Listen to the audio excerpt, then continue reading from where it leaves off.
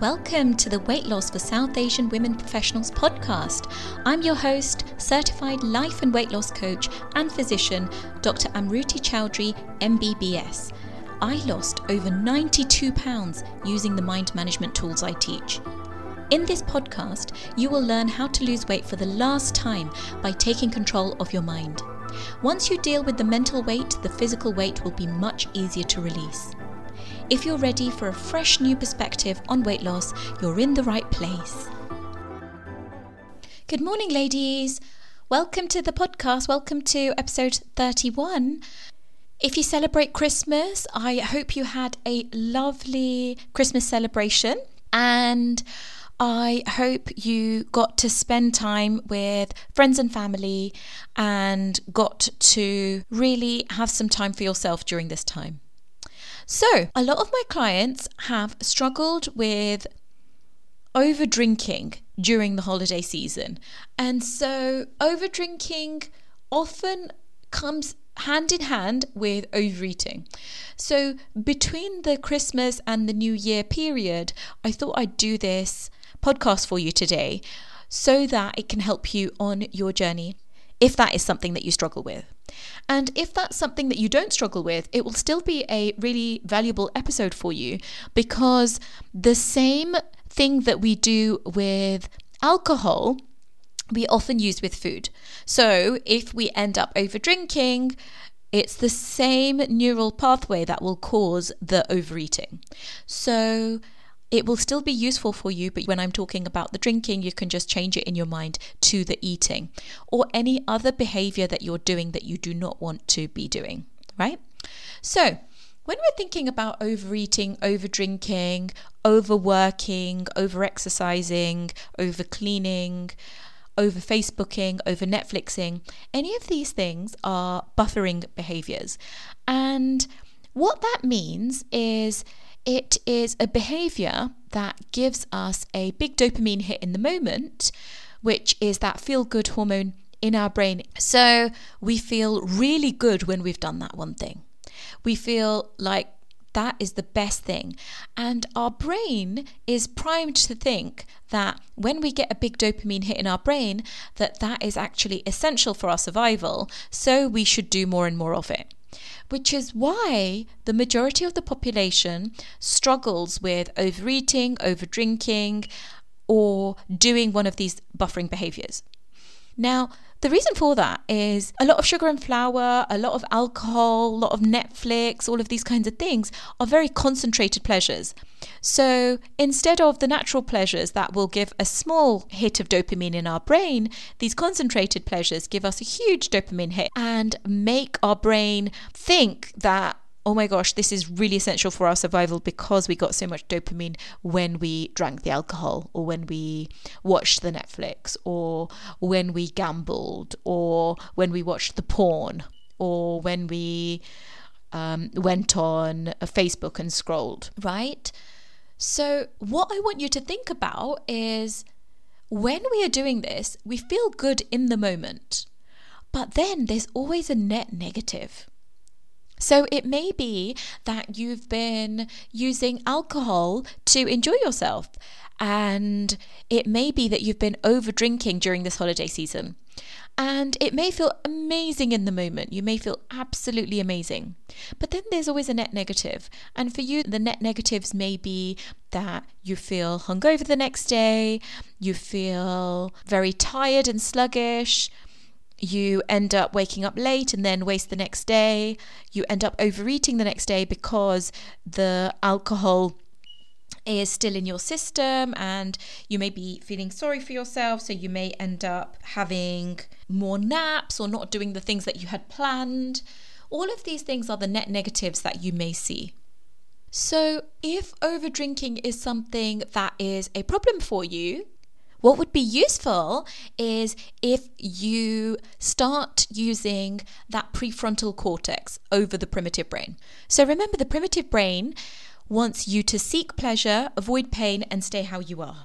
That is the role of the primitive brain. It wants you to survive, and its only reason for being there is to ensure your survival. So that's why it's always going to provide urges, and it's always going to want you to do the things that are going to give it the biggest dopamine hit, because it thinks that that's essential for my survival. And remember, the prefrontal cortex is that human part of our brain. It's the part of our brain that thinks of our greater good. It's the part of our brain that thinks about following through with our goals. We call it the human part of our brain because only humans have this ability to think about our thinking, to think about our goals, and to have an opinion on it. And so what you want to try and do is, that primitive brain is like that habit brain, the one that will always go to what you've always done. So if you've always overdrank at a party, your primitive brain will want to do what you've always done. It will want to seek that pleasure from the alcohol. It will want to avoid the pain of saying no to the alcohol, and it will want to stay as you are. So if you've always overdrank at a party, it will want to do the same thing. It may not also be at a party. It may be that you just want to drink when you get home from work. It may mean that you have always needed a glass of wine to relax, and so you're going back to that glass of wine every single time when you feel like you need to relax, right? So I want you to think about, what is the emotion that you are trying to avoid when you're drinking the alcohol? Is it that you are trying to avoid the discomfort of feeling emotionally tired after a long day? Is it that you are feeling stressed? Is it that you're feeling lonely? So what is that emotion that you're trying to avoid when you're drinking the alcohol? It may not be an emotion that you're trying to avoid, but it may be an emotion that you're trying to seek. So is there an emotion that you would like to feel? So it could be, I'd like to feel involved. I'd like to feel excited. I'd like to feel connected. I'd like to feel love. And a lot of my clients, what they say is that they drink with their partners because that's something that they've always done. And that when they don't do that, then they feel like they are not showing love and affection to their partners. So that's where we really delve into, is the alcohol the thing that provides that love and connection, or is it actually your thoughts about the other person? And it's always your thoughts about the other person. Alcohol goes in the circumstance line of the model then. So it is a fact that doesn't create that feeling of love. The thing that creates that feeling of love towards your partner is the thoughts that you have about him or her, right? So the next thing is thinking about, what would it be like if you didn't have the option of overdrinking? What would your night be like? If you always overdrink at a party, what would the party be like if you didn't drink? And you're not doing that from a place of, I'm going to deprive myself, but you're just exploring. You're just kind of thinking, what would it be like? How could I consider this? What would my experience be like? And that is a really good exercise to think, if I really think that it will be so boring, am I drinking because I want to avoid the boredom? If I think it will be super exciting, then am I drinking because I want to feel excited? So that's the kind of thing that will really help you notice what kind of emotions you are trying to go towards or trying to avoid. And then you can ask yourself, how can I create those emotions without needing alcohol? So practically, when you're actually in the moment, what you can do is you want to be able to create a drink plan. You want to create your drink plan from thinking about your compelling reasons. You want to think about, why do I want to control the amount of alcohol that I'm drinking or not drink, depending on what you decide. So think about, what is the reason that I want to do this? And then create the plan from that place and make it doable. So make it like as if it's a very obvious plan. I'm going to drink this amount of alcohol on this date. And then you can write the reason why you'd want to do that. And I want you to also think about, there are going to be obstacles that come up. What are these obstacles going to be? I want you to list them. List down all the obstacles that are going to come up. And then I want you to think about, how can I solve for them in advance? What will that actually do for me? And it's going to be one of those things where you're going to be like, okay, yeah, that's all well and good, but how do I actually stick to that?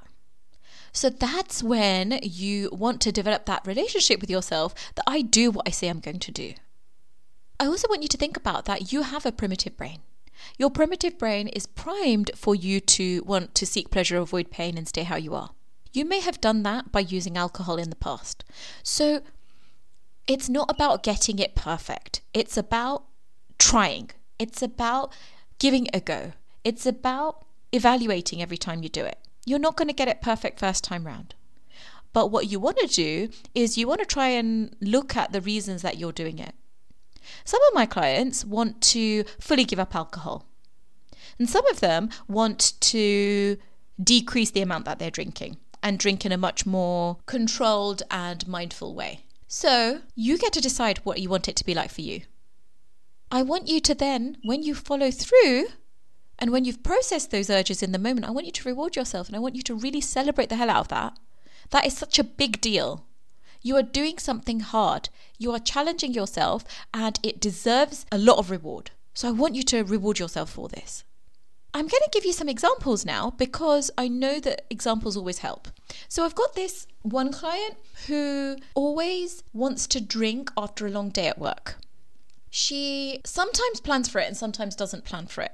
When she plans for it, she sometimes sticks to that plan and sometimes she doesn't. So we really worked through how can we make a plan that was actually really doable for her so that she could actually stick to it. And initially, it was actually just planning how much she was currently drinking, but so that she didn't have that guilt and that disappointment when she didn't stick to it. So when we were planning what she was actually drinking, it was giving her, firstly, awareness of how much she was drinking. And secondly, it was getting rid of the judgment and self-criticism that was going on after she had made a very strict plan for herself and not stuck to it. The next thing she worked on when we were in our coaching relationship was if she planned for one, what would come up? So we looked at, she would then get an urge for another, and what were the kind of things that she was thinking that was causing that? And how can we redirect our thinking to something different that would actually be useful and that would help her stick to that plan? That was really useful for her because then what she was able to do is she was able to plan for the one and stick to it. But it didn't happen just the first time. It took weeks and weeks of really getting to the bottom of what obstacles were coming up for her and how could we solve for those obstacles. So the reason I tell you this story is because a lot of people think, oh, well, I've made the plan and I didn't stick to it, so I'm a failure, so I'm not going to try again. But you only fail when you give up. And if you're giving up, then you're never going to learn from it, right? Whereas if you say to yourself, I'm not going to think of it as a failure, I'm going to think of it as I'm either winning or I'm learning, and I'm going to choose to always learn from it, then that allows you to use that failure to actually create that success that you're so craving for, right? Another one of my clients, she would always drink with her friends. And so she feared being antisocial. She thought that if I didn't drink with my friends, then I couldn't go out. So we really worked on how could she go out with her friends and not drink if she chose not to. And what she had to deal with was a lot of the social anxiety that she had of going out with these people. She had to deal with being judged by these people. She had to deal with her discomfort of saying no to the alcohol. So when we were able to deal with all of this not only helped her weight loss journey, but it also helped with the amount she was drinking. And she felt so much more in control. And she felt so much more confident and empowered that this spilled over into all areas of her life. She was able to do that at work dues as well.